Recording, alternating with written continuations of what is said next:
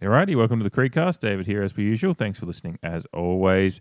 Appreciate you all listening and continuing to follow the podcast and obviously following our club.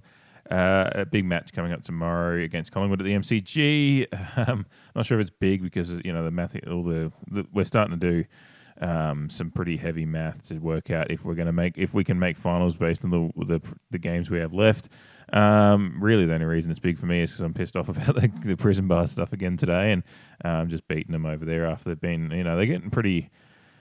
They're flying pretty close to the sun, the Magpies fans and Magpies Army and all those people in general, with how they've been going lately, rattling off win after win, although there have been some pretty close, scrappy wins in there. But, they're pretty cock a hoop about how they're going at the moment, so it'll be good to knock them down a peg or two, and in particular with the news today, again, that basically Collingwood is the thing that is standing in the way of Port Adelaide wearing the prison bars. It's just not the way it should work in any any sport around the world whatsoever. Would not stand for this kind of situation, but we are where we are because the AFL is a bunch of soft cocks. So that's where we are. But yeah, I'll talk about I'll probably start the pod. We'll talk about the Collingwood game for 10, 15 minutes or whatever I end up rattling on for. Talk about I haven't talked about the Geelong game at all. Talk about that after the Collingwood bit here. A little bit about Geelong, probably more just the aftermath of it and whatever, because the game's probably been done to death by this point. But yeah, just more or less the weird week it's been at Alberton after that, with a lot of things going on, the sign on Port Road, all that stuff. And then I'll just get into probably I might end up rambling about the prison bars for a few minutes at the end here, as well as some positive stuff and the ladies, our AFLW squad. Their Guernseys dropped this week, and they're great, and that's an awesome positive thing. Some positive jumper news to talk about as well. So we'll get into it first here. Talk about the Collingwood game tomorrow, and then get into all the other stuff I just mentioned. Whew, there's a lot to talk about. Alrighty, Collingwood at the G, early afternoon game tomorrow, Saturday, for us to watch. Our third trip to the G this year, I think. We had the Carlton game there, then Richmond. It's an unusually high number of games at the G for one, because sometimes you only get one game in a year, depending on how everything falls. It would be nice to finally get a win there this year after a couple of close efforts, especially against Collingwood. Like I said in the intro there a little bit, the vibes are going to start getting a little bit fucky. I've been saying that a lot in the podcast this year. I was saying things getting fucky. I don't know why. Anyway, because they're in that range where we're really starting to having to do some calculus level math to try to figure out if we're going to make finals and what else is going to have to happen for it to happen. And you kind of, once you get to this point and it's 4 games out, like if it's in the last week and there's just a whole bunch of things chaotically in the balance, and it's just like, oh, cool. But, we're 4 weeks out, we're already looking, on the outside looking in pretty well. So with that, you kind of start asking the questions like, how invested is everyone going to be? And look, you've got to just be common sense about it. It's like, yeah, we expect these guys to go out, and when they're in the game, they're going to play hard and they want to win. But there is like the subconscious thing that just once the seasons kind of gets away from you a little bit, subconsciously that performance level can just drop that slight bit. And I'm talking just minute little, minute differences to the entirety. The game as a whole would be, it's barely noticeable, but just subconsciously, there's not as much to play for, and that's just fact. Once you're. Yeah, and look, this week is still, the math. They're all talking about the mathematical chances and keep winning and to see what else happens.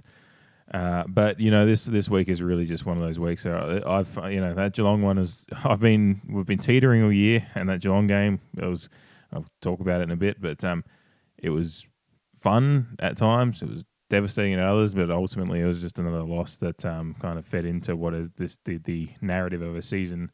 That has become very familiar for us. So that Geelong game was kind of where I just went finally like, no, we just got to call it. We've just got to call it. And I'll still be, I still hope we win every game on the way out of this season and end with a flourish and get some, games into the legs of some young guys and start just finding a little bit of rhythm for going into next year and whatever and all those things. You just want to win games of footy. It's better you got 2 options regardless of where your team's going, if they're going to finish in finals or not. You still got games to play. You want to win them. So, with that in mind, especially tomorrow, I said this in the intro as well, it's Collingwood.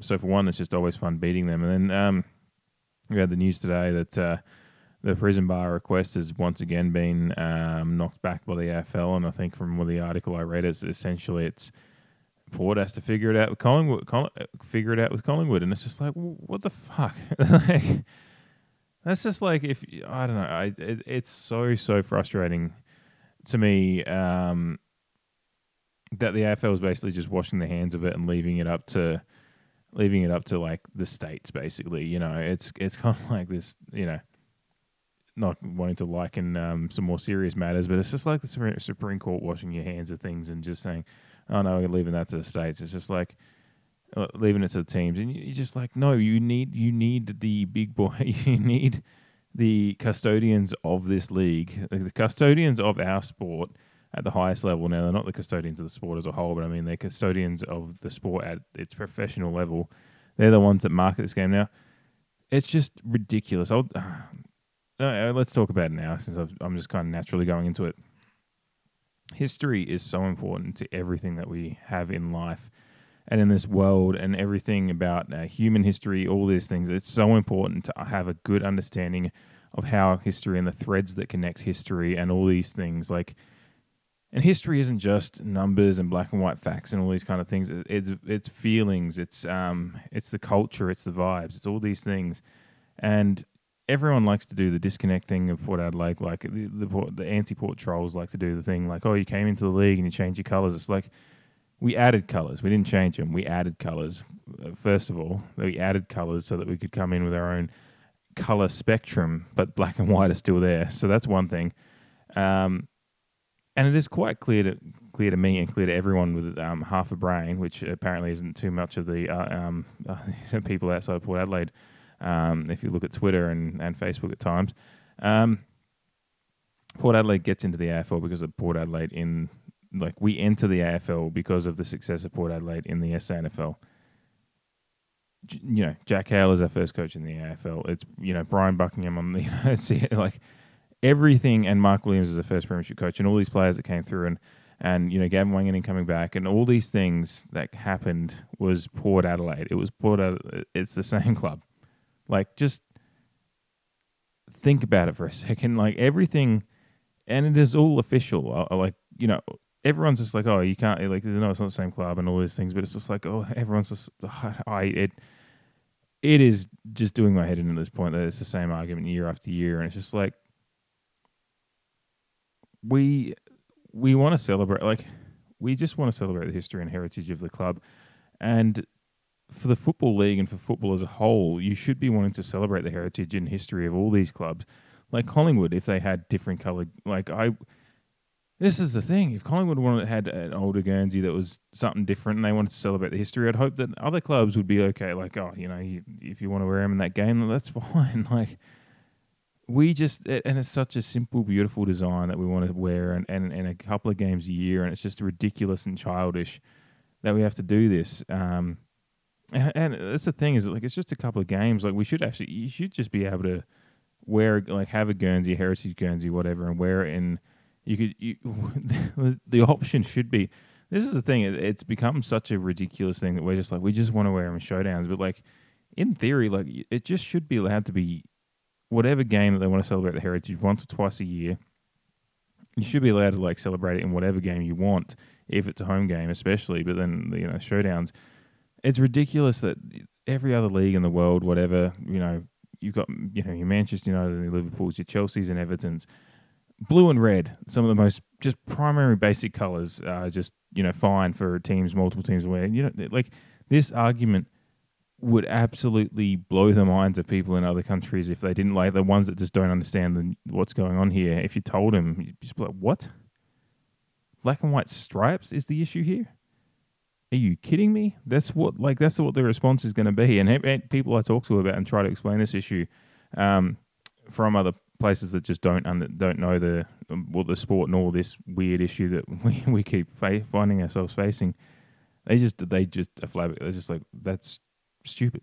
It is just utterly ridiculous. And the lines that frustrate me when I see Collingwood come out and say the things that they do when they say, oh, we're the ones that have these colours in the we have the right to wear them in the AFL competition.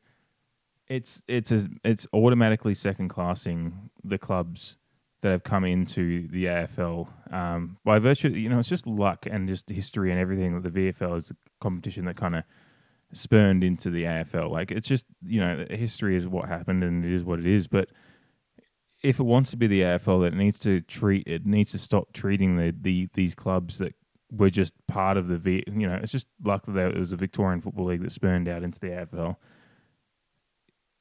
It is, well, it's not luck. There's history behind why the VFL and the sport grew out of that state. But if it wants to be a truly national league, national league with the integrity of it being equal to all the parties, because regardless of where it come from, league, if you're having clubs come into it, they're all an equal part of it.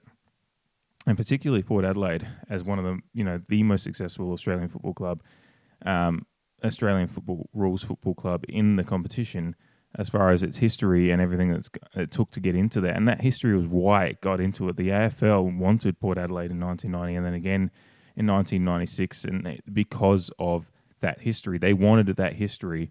So you can't just pick and choose the history and not let them, but then be so hands-off of this prison bar issue.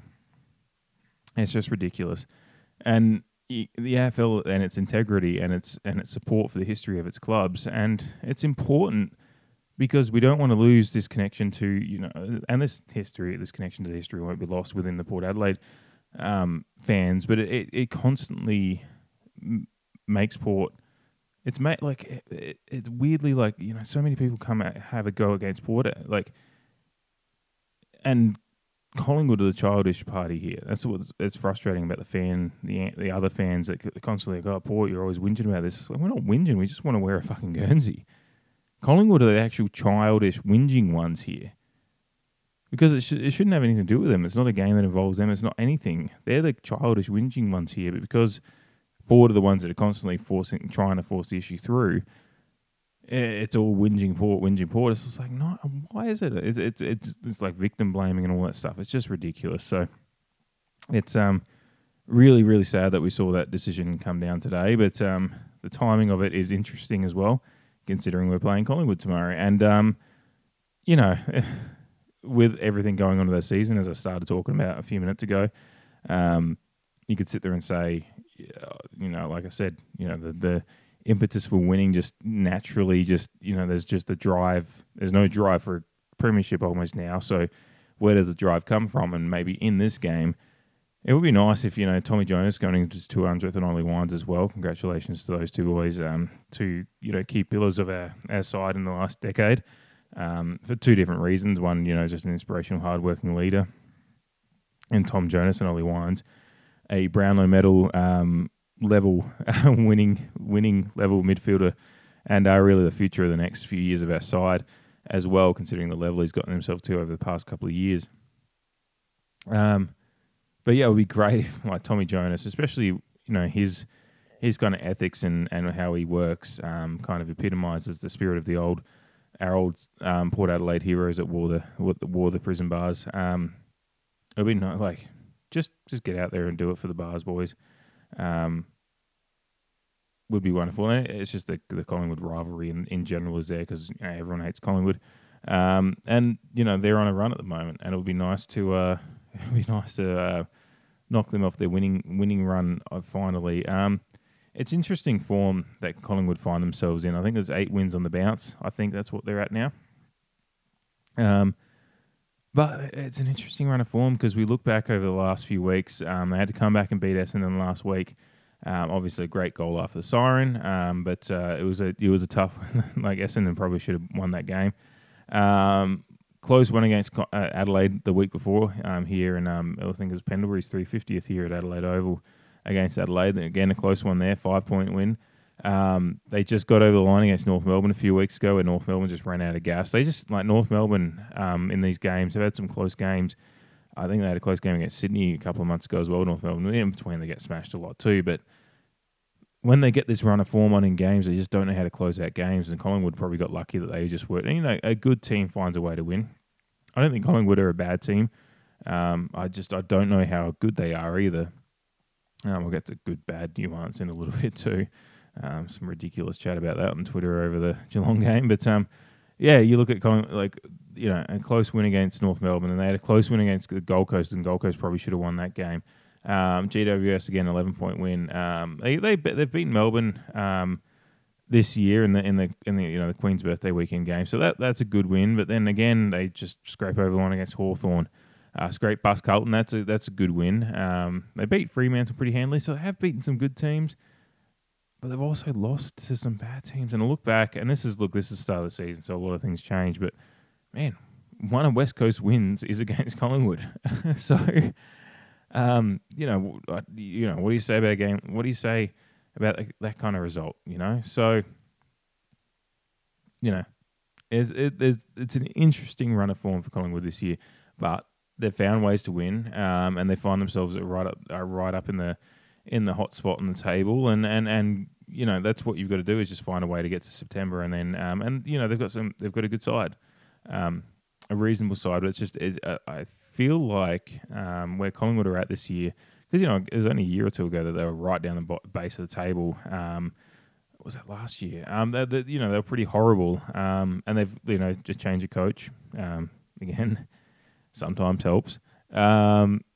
And they've really found themselves shoot up the table, and that's what happens in sports, AFL, especially year to year. There's always the big droppers and big movers, and unfortunately we've found ourselves on the negative side of that. But they've got a good side, a good young, and some good young blokes coming in there. Jack Ginnivan's been a revelation this year for them, and obviously it goes without saying Nick Dacos and Josh Dacos is already there, and some good other, Ash Johnson's a good young player, and Isaac Quain is, he's been around there for a few years, but they've just got a good, decent, experienced core. And my question will be probably in the next few years, this is a tangent just for a minute, but, when Scott Pendlebury and Steele Sidebottom are,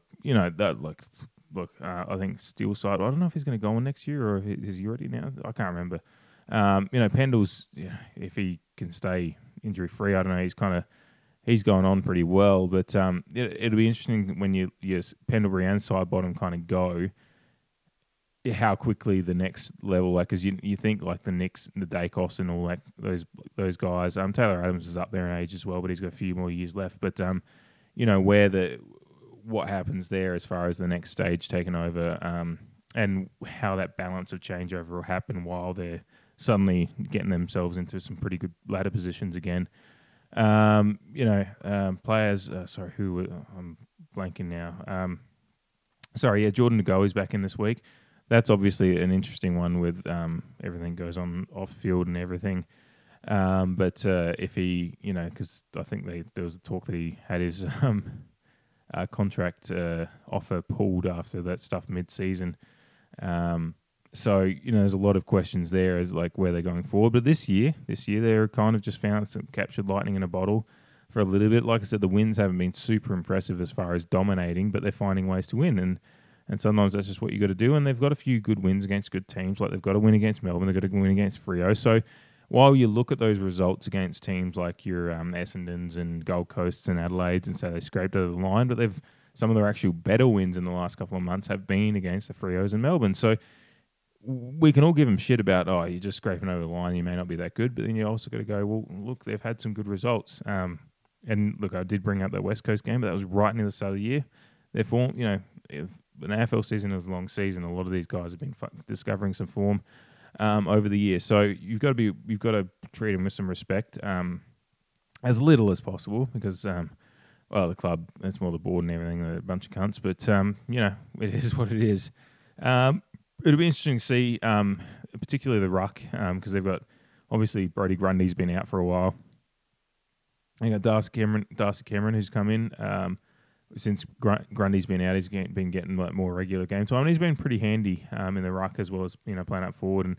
And Mason Cox, of course, with his rangy frame, he's actually found himself into he was kind of on the outer last year, and probably I think at the start of this year might have been in the resis a little bit too, but he's found himself back in the side more regularly, and between that, they kind of got that the ruck tandem thing going all right. So it'll be an interesting battle for the Dixon Finlayson pairing again. It'll be interesting kind of battle between, because these guys have got a fair bit of height and range, probably Reach is going to be a plus side on their side rather than for Dixon and Finlayson. But Dixon and Finlayson kind of use their craft and their ball use and, find their way to the ball anyway. And just ruck craft, they can find the hit-outs as well. So it'll be another one of those games where I feel like we'll probably lose the hit-outs a bit, but we've just got to find our way to the ball in the centre. So, their side, they don't have many changes. I think it's Jordan Goey's in for Brody Mychek's out with some hit soreness, but Jordan Goey's in. It's us that have a decent little set of changes. Some again, it doesn't seem to be.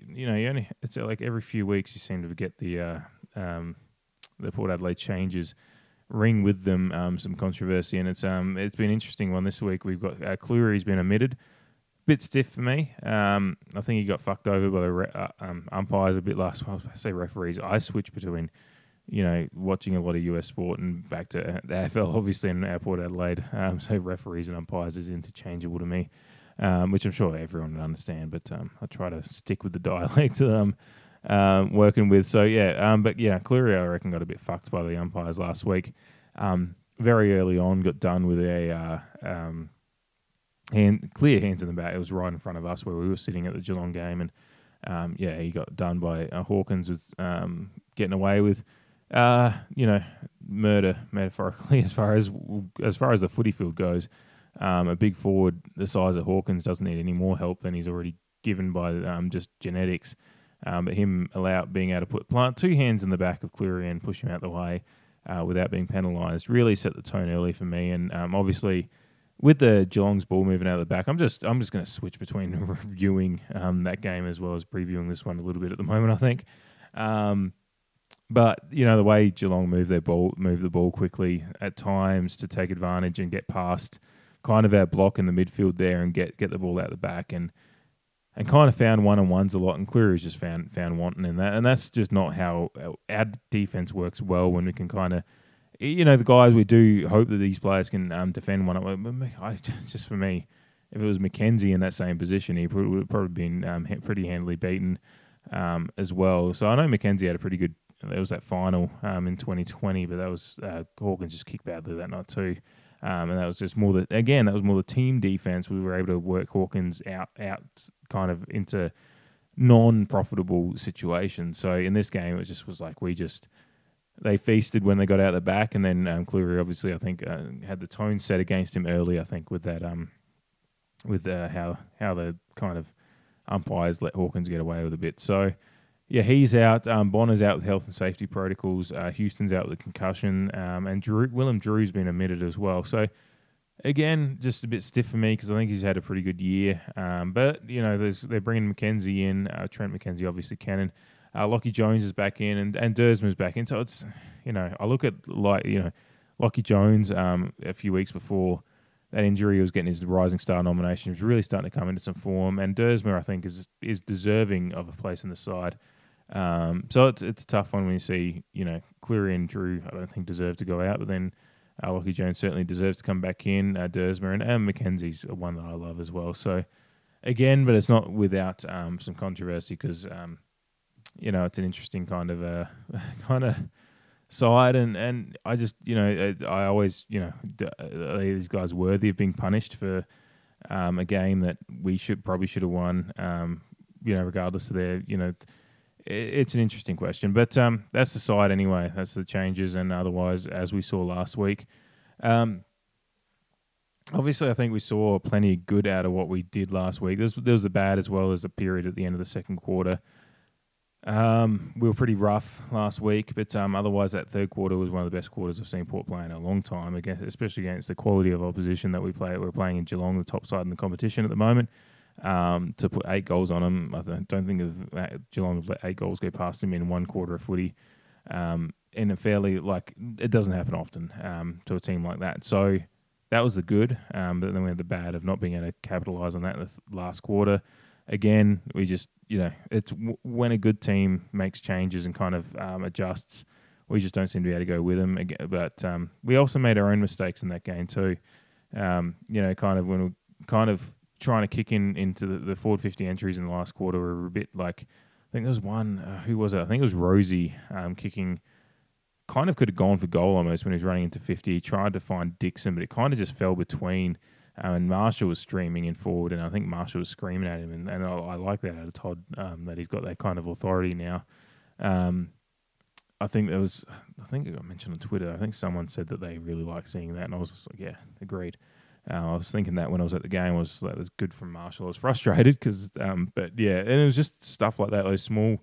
And when Geelong went down the other end, they made the right decisions. They really found the players and took advantage of those 1-on-1s and just found guys in space as well. And that was the margin again, as well as some questionable umpiring decisions. But when I look at that game last week, that does give me some hope for this week. I think obviously I was saying before, I think Collingwood's form, while they're finding ways to win, they're not nearly as overall strong and dynamic as Geelong can be. I think they do get a lot of flair out of those young guys, and that's an X factor thing, and that you can really build off of that too as a side. And Collingwood have been utilising that well. So there is that, but I think overall this Port side, if we can kind of match that level of last week and try to manage a little bit more the ups and downs, try to make it a little bit more of a, if you're looking at it like a the EKG graph kind of thing, and rather than spikes up and down, a little bit more just wavy, just a little bit more of an even keeled kind of pressure throughout the game and finding your opportunities and making sure you don't let too many go out the back in those big bunches that we seem to be able to do at the moment. I think, defensively, it'll be an interesting one to see how they bounce back. And obviously, Mackenzie coming in for Cleary.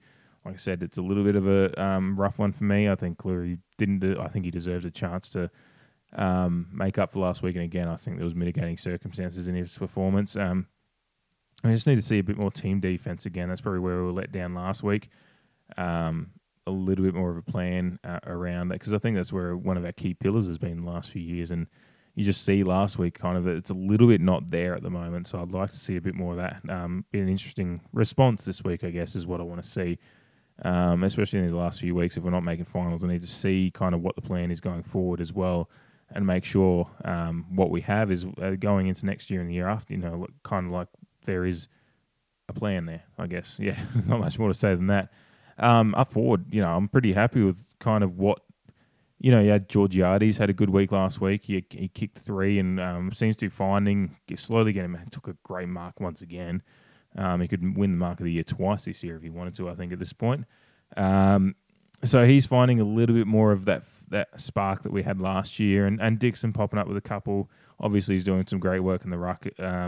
Still, you've got Marshall kicking back. And then Finlayson's around too. He's doing a lot more of the following and rucking, obviously. So we're not able to see as much of his forward craft as we probably planned to this year. But it's working. So it'll be the likes of getting more out of Rosie, again, kind of like him just finding the consistency to stamp his authority in the games. I think Wines was a bit quieter last week than we usually hope for him to be, so he's going to have a bigger game this week. And running around on the G, I think he enjoys it. So there's hoping for that. And Zach Butters, I think, has been starting to. He just still needs to find that extra 10% as well. There's just a lot of these guys that I'm really looking to see now is just what, the development for next year as much as anything. So Bergman, I'm pretty happy with it. I'm glad that he's back in the side and seems to be sticking in the side. Jace Burgoyne, again, his 4th game this week. This is the time of year now that we're, again, finals are unlikely. These guys, it's a chance. It's a real chance for these guys. Your Bergmans, who found himself out of the side for a while this year. Dersma as well. But Jace Burgoyne, even, Jed McKenty, I don't know, he's really just playing for his AFL career at the moment, I think. And great first goal last week as well, so good on him. And yeah, Lockie Jones, obviously, great hope. Like these are all chances for these guys, especially against a good side like Collingwood have been at the moment.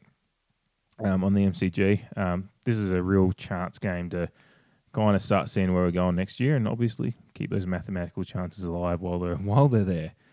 You might as well just win games of footy. If you've got an option, win the game of footy.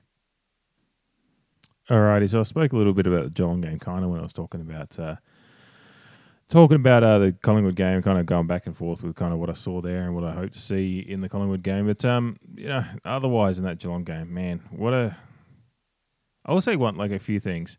One, that third quarter was one of the most fun time, just in isolation, just incredibly fun. Again, like I've said about a few games this year, insanely frustrating when you see that, and then but ultimately the team just can't keep it. It's also like we have this ability to play so well in patches, but what separates the teams like your Geelongs and Melbournes and Frios at the moment, and whoever else at the top, Brisbane. The teams that are winning games when they've got their, more or less they're one of their first choice sides on the field. Which Port, we've had a few injuries. You've got Fantasia out at the moment, and their ruck's an issue. And but more or less overall, we've got a fairly fit side. Like we can't be complaining too much. There are some sides that have been decimated this year with injuries and COVID at times and stuff. We haven't had too much of that going on, so we can't complain too much on that front. So when you've got your best side out in the field, more or less. To be able to play that well for a short period, but not actually, overall, be able to get the job done. That's what separates you from your Geelongs and stuff like that, because they can put their best side out there and find a way to win. They score when they need to, and they it's just what it is. But when we just have that, what we did in that third quarter, but. The problem has been all year is like we get ourselves in this position that we need to do that. We've done it, did it against Carlton, did it against what was the game Freo a few weeks ago. Melbourne, we had that flurry at the end when they'd gotten out to 4 or 5 goals ahead, and then again against Geelong we do it. We're in at halftime, 34 points down I think, and then we come out at the end of the third quarter with a 7-point lead. Of course, then we let Geelong kick a goal within 15 seconds of the restart, but we get ourselves a point ahead. 20 minutes in the fourth quarter, we're pretty much in time on, but then just late in the game they get there, a little bit of help from the umpires and whatnot. But we can blame we can in close games, the umpires do, but we've got good teams find a way to win still. I will always stand by that. We just shouldn't have been in that position, I guess. I mean, Geelong are a great team. That goes without saying. So, but it's just frustrating. It is frustrating. But I will say that third quarter was unreal. When that third quarter siren went, just just everyone stood and applauded. It was also like I haven't seen a standing ovation like that at Adelaide Oval for such a long time. I'm trying to think. Maybe the elimination final that in 2014, that first quarter, I was on the hill for that game. In that first quarter against Richmond, I was hungover, and I think we were drinking as well. So I was just and we were already standing, so I can't remember. I assume there was a similar. I think that there was a similar vibe in the ground that day, but that was more just celebratory and because we just were kicking away early in an elimination final, so everyone was just having a great day. But for a night game and to have that kind of quarter and everyone stand and applaud the way they did, and I was right up on my feet doing the same thing. It's a really cool moment to be a part of. It just sucks that this year you can be a part of that kind of moment, but that ultimately this year is going to feel kind of like a lost year, a wasted year. So it's really frustrating, but I always try to hold on to those moments as moments of, great times to be a fan. You've got to appreciate those moments as well, as much as people want to say, oh, it's not worthy, all the stuff that's happening at the moment with the coaching discussions and all that stuff. Man, if you dare to enjoy yourself, someone on Twitter will call you a cunt about it. Apparently, it seems to be the way it goes at the moment. I'll get into that in a moment. But as a game familiar in the stats. We won. We got our hands on the footy more. Disposal efficiency was pretty good. Efficiency inside 50 is where we fell over in this one a little bit. And in a game of tight margins, that's kind of where you're going to find it. Hit outs, we did get decimated pretty well, as we kind of have this year a little bit. And it's just what it is. We found a way to even it up at the overall clearances. Centre clearances we won, and we were beaten a bit around the stoppage, which kind of where they generated a couple of scores. We won the contest. It was at the start of the year, contested possession was really tough, and now this year, and later in the year, we're winning the contest and still just not quite finding a way to But yeah, plus 11 in contested possession against the top team in the comp. So took more marks, but we 111 marks to 90 overall in the game, but they took 2 more inside 50, and in a game that they won by 12, was it 12 points in the end? Yeah, there's your 2 marks, I guess, if you want to boil it down to that simply. But just a game of fine margins, and unfortunately, looking at the stats, you can kind of find so much to love about it, but experience tells, and it just takes a couple of moments like that. And unfortunately, with the forward line that Geelong has, you just have Tom Hawkins and Jeremy Cameron absolutely dominate you because they just were able to find themselves isolated one-on-ones and just work the battle in their favour. So yeah, just such a frustrating loss in the end. And yeah, one that kind of really started the coaching discussion in earnest, which I guess I played my part in that by putting out a tweet, but I'll get into that. I'll just take a quick break and pour myself a beer and get into that, because I just got a few words to say about all that stuff this week and everything going on there, because it's just, yeah, I just got to say my piece. Alrighty, so coaching, Ken Hinkley, all that stuff. It's been a story. I put out a tweet at halftime. I was frustrated, but I still just find a way. It's okay to be just not a cunt, really. That's kind of look. I know I step over the line at times, although I think I'm pretty good. Like I freely express myself in the sense of swearing, cussing, whatever you want to call it. I put out a tweet today calling the AFL a bunch of soft fucks and Collingwood childish cunts.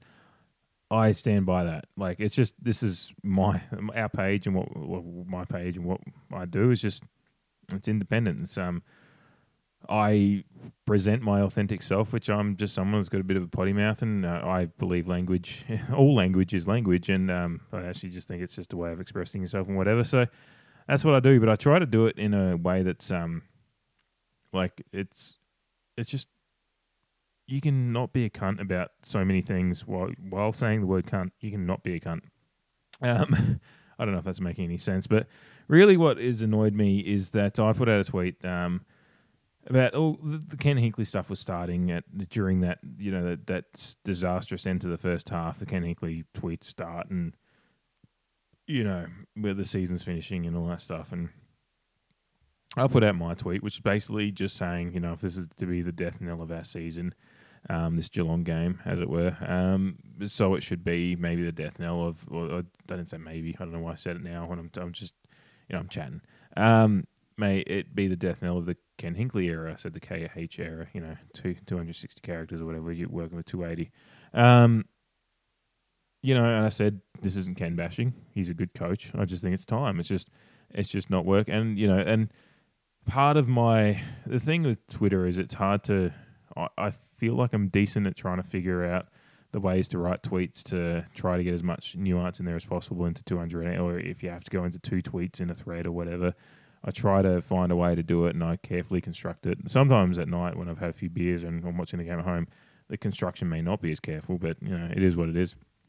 Out of the ground there, I sat there for a minute figuring it out and just said, oh no, this is actually what I want to say. It was pretty easy to say. It was just, it's time. This isn't Ken bashing. He's a good coach, and I've said plenty of times that he's a good bloke as well. I think it's and then people have a crack and say, well, he should be just resign if he's a good bloke and all that stuff. He should stand. And yeah, maybe he should read the writing on the wall and the stickers on the signs. And not that I agree with that completely. And step down, but he also is strong in his convictions that he can do the job, and I respect that too. Like, it's okay to respect, even if you don't agree with it. It's okay to just. This is the problem. I'm jumping ahead a little bit here, or jumping around. I got a lot of people agreeing with the tweet. It was just like, yeah, it's time. People were common sense about it, but then you get one. You always get that one person who, and this is Twitter in a fucking nutshell. It's so annoying. They're actually agreeing with you. Like, it's. You're in a discussion with someone who's on the same page as you, but because you're not on the same page hard enough, they start criticizing you about stupid shit. And at this fucking absolute space cadet, I think his name's Nick. I don't mind naming him because he's being a fucking idiot. And he continues to be a fucking idiot about it because he had no contrition about it. Even after multiple people said it's okay to say he's a good coach, it's just not. There's degrees of good. But no, this guy was just like, good means winning premierships. Anything less than that means you're bad. And I was just like, wow, we can't. Like this is absolutely ridiculous arguments. Like it's just you can't argue with that. And it's not because you can't. It's not because you. It's not that you're not winning. It's just you can't have a discussion with that. You can argue with it, I guess, because that's all you're going to do is argue and do what he does and start chatting about you have a page named after the creed. Which, by the way, all these fucking absolute champs out there that do you live up to the creed stuff and all that stuff and the creed and yada yada yada. And they attack me for it because I named the page the creed. There's this little part in the creed about honor in defeat as well. No one ever brings up that part because it's a tough part to acknowledge in being an adult about sports. Is that there is honor in defeat if all and it's if all ambition has been and ambition and exhausted all human endeavor on the field, you can honorably be defeated and I guess that comes down to a matter of subjective opinion about what Adelaide has been doing on the field. But I do believe all these guys try. The preliminary final was an abomination, and questions need to be asked about that stuff. But I don't think someone's going to listen to this and be like, you idiot. But I don't think Ken Hinkley's stealing a living. I think he's trying, and I think he's a good coach. And it's okay to say he's a good coach. It's okay to be a good bloke about it. It's okay to just be like, yeah, he's a good coach, he's a good bloke. And this is the thing, and this is the other thing that's hard for people to acknowledge is that then there's always the rumours that he's lost the players and stuff like that, but then I don't actually see any real evidence of that. And if I do, I'd be happy because I think it's time for him to go. I think I've said it. I think I started saying that back in 2017. I think there's some angry tweets on my personal account and probably occasionally I see a Facebook memory pop up from fucking 5 years ago where I was like, fucking, I don't know if it's Ken's job anymore. So it's I've been thinking it for a long time, but it's just okay to just be like, he's a good bloke. He's a decent coach. He's gotten us so close, yeah, and yet so far at the same time. Yes, and that's the thing. All these things can be true. It's not one or the other because you've got this section of Port Twitter that's. And it gets so wild that you got some fuckwit who's just like, the prison bars and all this stuff is a distraction from. It's a deliberate ploy for years to distract from Ken Hinkley. I'm like, it's a fucking football club. It's not. This isn't fucking. Margaret Sharman storming into the Capitol shit. We're just talking about a football club. It's fucking ridiculous. And the fact is, the prison bar push has been happening for years, and we were good the last couple of years. So why were they trying to distract then? It's just like, but no. If you ask that guy, it's all been distraction and stuff like that. So fuck me dead. It's fucking ridiculous. It's okay to just have an adult discussion about where we go on the coaching front. You don't have to be that dickhead Nick on Twitter going, look at this guy. He's saying he's a good coach, but he's not giving me any proof that he's a good coach, even though I just got tired. I just stopped replying. But there are a couple of other guys, and respect to you guys out there, trying to fly the flag, had some very good adult, well spelled out tweets about why he's a good coach, or what the levels are good. And one of them was just like, yeah, he's not a very good coach. He's not a great coach. He's just a good coach. Because bad would mean he can't even get to this level. Because that's what bad coaches. Coach for a couple of years, don't take a team anywhere. It gets worse, if anything, and then they get sacked unceremoniously, and sometimes never come back to a job. You've got a couple of clubs out there that if Ken Hinkley is available right now, he'd already be signed up. Bad coaches aren't in that position, so it's just like, and that's the thing is like it's just nuance. It's just having an adult discussion about it, saying he's a good coach, he's a decent coach, whatever degree of it it's all just like subjective opinion at that point, and then you can use our record over the past 10 years to build your opinion however you want. But to sit there and just say, no, he's a bad coach, and if you even dare to say the word good about him, I'm going to try to rake you over the coals on Twitter, then you're just a fucking idiot. And you will not go far in life having I say that, and then you think about the guy that was president of the United States for a few years, and you just realise that the world's a fucking shit show, and some just people that are shitty at everything get into good positions sometimes. But you generally, to be a good person, you need to be able to have adult discussions about these things. And it was just ridiculous. And then obviously the Sack Hinkley sign or sticker went up on the sign on Monday, which after all that on the weekend, I was like, oh, for fuck's sake, because it's just going to blow up all again. And again, you had on Twitter, you had the people that were just like, who had the reasonable thought to say, it's just not it's not good optics. It's kind of a little bit cowardly. Go out there at night and put a sticker up. Like, what's it doing? It's not going to do anything. You could say it's going to heap the pressure on the club. But I think the pressure's been there was there a couple of years ago, and it's been building quite heavily this year, and it's certainly out there. I don't think the sticker's doing much apart from just bad optics and bad light in the club. That's all it was to me. And it's defacing club property, and I'm just like, I'm as lefty, fight the power, burn down the establishment as anyone sometimes, but protest is I'm very, very, very supportive of protest, but putting a sticker on a club sign, that's not protest to me. That's just been a bit of a dickhead. Now, I get it. Like, I get the sentiment. Like, again, as what I was saying before, I support the sentiment, actually. I think it's time to make a change, and especially when someone like I'm a little bit annoyed that we're not harder in the Alistair. Like, if we've actually sounded out Alistair Clarkson, it's not possible. I'd like to know that. But like when there's a guy like that out there who there is some club ties there, obviously with his being an assistant coach in 2004, all that stuff. I'd like to know that but then you can't sound out options without obviously destabilizing what you've got. So it's a delicate balance, I guess. But these are things that do run through my head. Like, that's the thing when people attack you for having an opinion that isn't fuck Ken Hinkley, he's a dickhead. Like, unless you're saying that to some of these people, they think you're a softie about it. So you can't win. So I agree with the sentiment. Again, this is the problem, but there's just a way of not being a dickhead about it, and that's the thing. I think Ken Hinkley himself said it was weak, and then obviously those same people on Twitter again were like, look at the Lions coming out of the club. They're all defending this more than anything else. And again, some of those things are true, but that's because they just see it as a weak as piss kind of act, and I get that sentiment too. Again, some things can be true both ways a little bit. Charlie Dixon came out and was pretty strong in his condemnation of it too. So when you've got Ollie Wines this week singing the praises, and this is the other thing.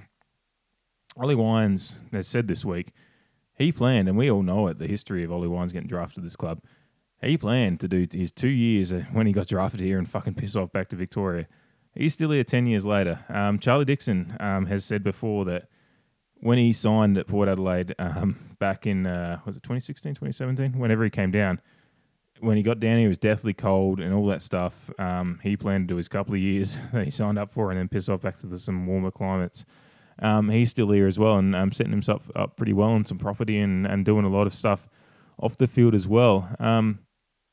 I think this is the hardest thing for a lot of people to accept, is that a lot of our good players really like Ken Hinkley. Now, whether that's a reflection on them about the safety they feel, and maybe what we do need to do is stir up the hornet's nest a bit more for these. But then it's also like, well, all this stuff isn't as simple as what people think is just changing coaches. Now, sometimes we've seen it work. We've seen changing coaches work. And again, I agree with the sentiment. Again, I'm going to keep saying this. I agree with the sentiment. I agree that not many coaches get 10 years, or no one really does in this the modern AFL. No one's gotten the chance Ken Hinkley has, so that's kind of what then, yeah. There is a lot of things that are there that sit there and say there's a lot of stability. Now, there's a growing discontent in fans, and there's a little bit of a disconnect between fans and club, and I accept that too. I'm just trying to sit here and put this all out onto the table and just say, let's just talk. Like, it's just okay to just have a bit of a talk about it and just kind of accept that it's not just he's a dickhead and a bad coach. He's a decent coach, but it just may not be right for the club. And that's kind of what I've been trying to say is just we don't have to attack other Port fans for just not being quite like having the same opinion, kind of, because you're not like as radical about it enough. Then you start actually attacking them. It's just fucking ridiculous and tiresome, and it just really reflects badly on our fan base, or certain sections of it. And that's it. And Twitter is a heightened place of social interaction. We all know that it's not quite. It's like social interaction on cocaine. It's just different on Twitter. Everyone's kind of that barrier. It's the keyboard warrior thing. That barrier of that social, social graces barrier that you have when you're talking to someone in person isn't there. Now, I generally I have the thing that I say. I'm like, I'm not going to say something on Twitter generally that I'm not going to say to someone in a pub and some people say, oh, some of those things I've said on Twitter you'd never say in a pub, and I'm like, well, I have. I've had been close to a couple of bar fights in the US in my time. Not my fault. If someone's chatting shit to my mates, I turn around and tell them to fuck off. So found out once one person had just been out of prison, and I turned around and told them to get the fuck out of the bar. So that's like I will say those things now. I don't like I'm generally a pacifist in the sense of but I also speak my mind as well. And I think it's just. And especially these days, I have a lot of social anxiety, so I don't get myself into those situations too often. But I am also the type that let's just stand up for what you believe in, and then if you believe in your convictions and what you say, and you can back it up, then that's fine. And that's the thing is this is what the frustration is with these people on Twitter is they just go and go and go, and don't realize how those things would sound if they sat there and said them in a meeting, if they were sitting in a room with those Port Adelaide players and Ken Hinkley, how that stuff would come across. And I'd like you to think about that maybe is how you should think about a lot of your interactions. I say Collingwood are a bunch of childish cunts because I think they're bored are, and I would walk in there with my prison bar Guernsey on and say that to them. That's the difference here. If you would walk into a room full of Port Adelaide players and Ken Hinkley and say what you're saying on Twitter, then fucking go for it. I welcome you to do that, and I'll applaud you for standing by your convictions. I don't look forward to your chances at what happens in that room, but hey, go for it. It's just you've just got to think about, and I just don't think a lot of those people would actually do that. I just don't think they would. So that's really what it is. This whole Ken Hinkley thing has just been, it's frustrating because I agree with so much of the sentiment, the core sentiment of it, but how you go about it, there's a lot of people that could do a lot better job of it, I think, and it's just be a decent person about it, I guess, and think about yourself as part of the club rather than just a supporter of the club, because if you're part of the club, I don't think you'd want to go and put that sticker on that sign and cause the club to have to go out and take the sign down. Costs money. I think of myself as a part of the club, even though I'm just, I'm a paid member and that's all it'll ever be probably. But, I'm not, probably, I don't know why I said probably. That's being a paid member is my only way into the club, I assume. Sorry. I'd like to think I could take over from Ken, but I'm not going to do that. And certainly this body, even when it was fit and wasn't full of reconstructed ankles and stuff, I wasn't getting anywhere close to playing footy, even at amateur level. I'm not that good. But I still like to think of myself as a member of the club, as a part of the club. And when you're a part of something, you don't want to see, you want to be vocal and stand up for what you think is right for the club, but you don't want to do it. There's ways to do it, and it's not being a dickhead about it. So that's my very long piece about it. And some people disagree, and I'm speaking from this off the cuff, so I may not have. I hope I've presented it well, and I hope people, even if I've misspoken on a few things, I hope people get the general sentiment of what I'm trying to say. So yeah, appreciate you listening to that. That went on a little bit too long, but yeah. I'll take a quick break here and then finish off with a little bit more positive stuff as we look at the AFLW kits for this year because they're fucking fire. Alrighty, so we saw this week, a couple of days ago, I think it was, Port, the AFLW side, dropped their kits, which I think we more or less knew what the home kit would be. It was going to be a match for our AFL men's side, obviously our famous V now, and a kit that, despite what people, the people on Twitter like to say when they say, "Why don't you like your teal?" We like our teal as well. We just would like to wear the prison bars a couple of times a month, a couple of times a year. You fucking cunts. We like our teal as well. We're okay with that Guernsey. I want us to keep this. I'm going to start again. Stop, David. I like our kit. I'd like us to wear it for most of the year, just apart from a couple of games where we get to wear the prison bars. Anyway, the women are going to be wearing their version of the V, which is basically the same. It's just obviously sponsor details and stuff like that. So I'll have a quick look at it. I'm just getting the picture up on my screen again so I can kind of go through it. But it's basically, it is the same Guernsey that we know and love from our AFL men's side. Obviously, just the subtle changes that come with sponsorship changes and obviously the apparel supplier for the AFL AFL women's competition, is Cotton On. So it's a Cotton On branded Guernsey. It's interesting. I'm sure all of you have seen it, but I'm running over it anyway. The home kit, or these details are the same across the two kits. So I'll just run them over. Basically, the Cotton On is actually on the actually when you're looking at it left shoulder, but on wearing it, it's on the right shoulder is like a Cotton On kind of down between the neck taping and across to the shoulder is like on an angle. The Cotton On logo, and actually in the center where you'd usually traditionally see a sponsor logo like your Puma or your Macron for us and Adidas or whatever it is for other teams. I said Adidas. The Australians listening are gonna be like, you fucking idiot. It's Adidas for Australia. It's Adidas for the Americans. But yeah, the Telstra logo, which is I guess a major sponsor for the AFL women's competition, is actually center on. I think it's on all AFL women's kits, I believe. So that's on there. Kind of where you'd see a traditional sponsor's logo, and then of course we've got the MG logo. So they're obviously a major sponsor still for the club as a whole. That's over your heart basically, and then on opposite side is the AFL women's kind of branded logo, along with the kind of the same as the AFL logo, but the women's logo instead, which has also got the NAB logo, I think there, the NAB AFLW.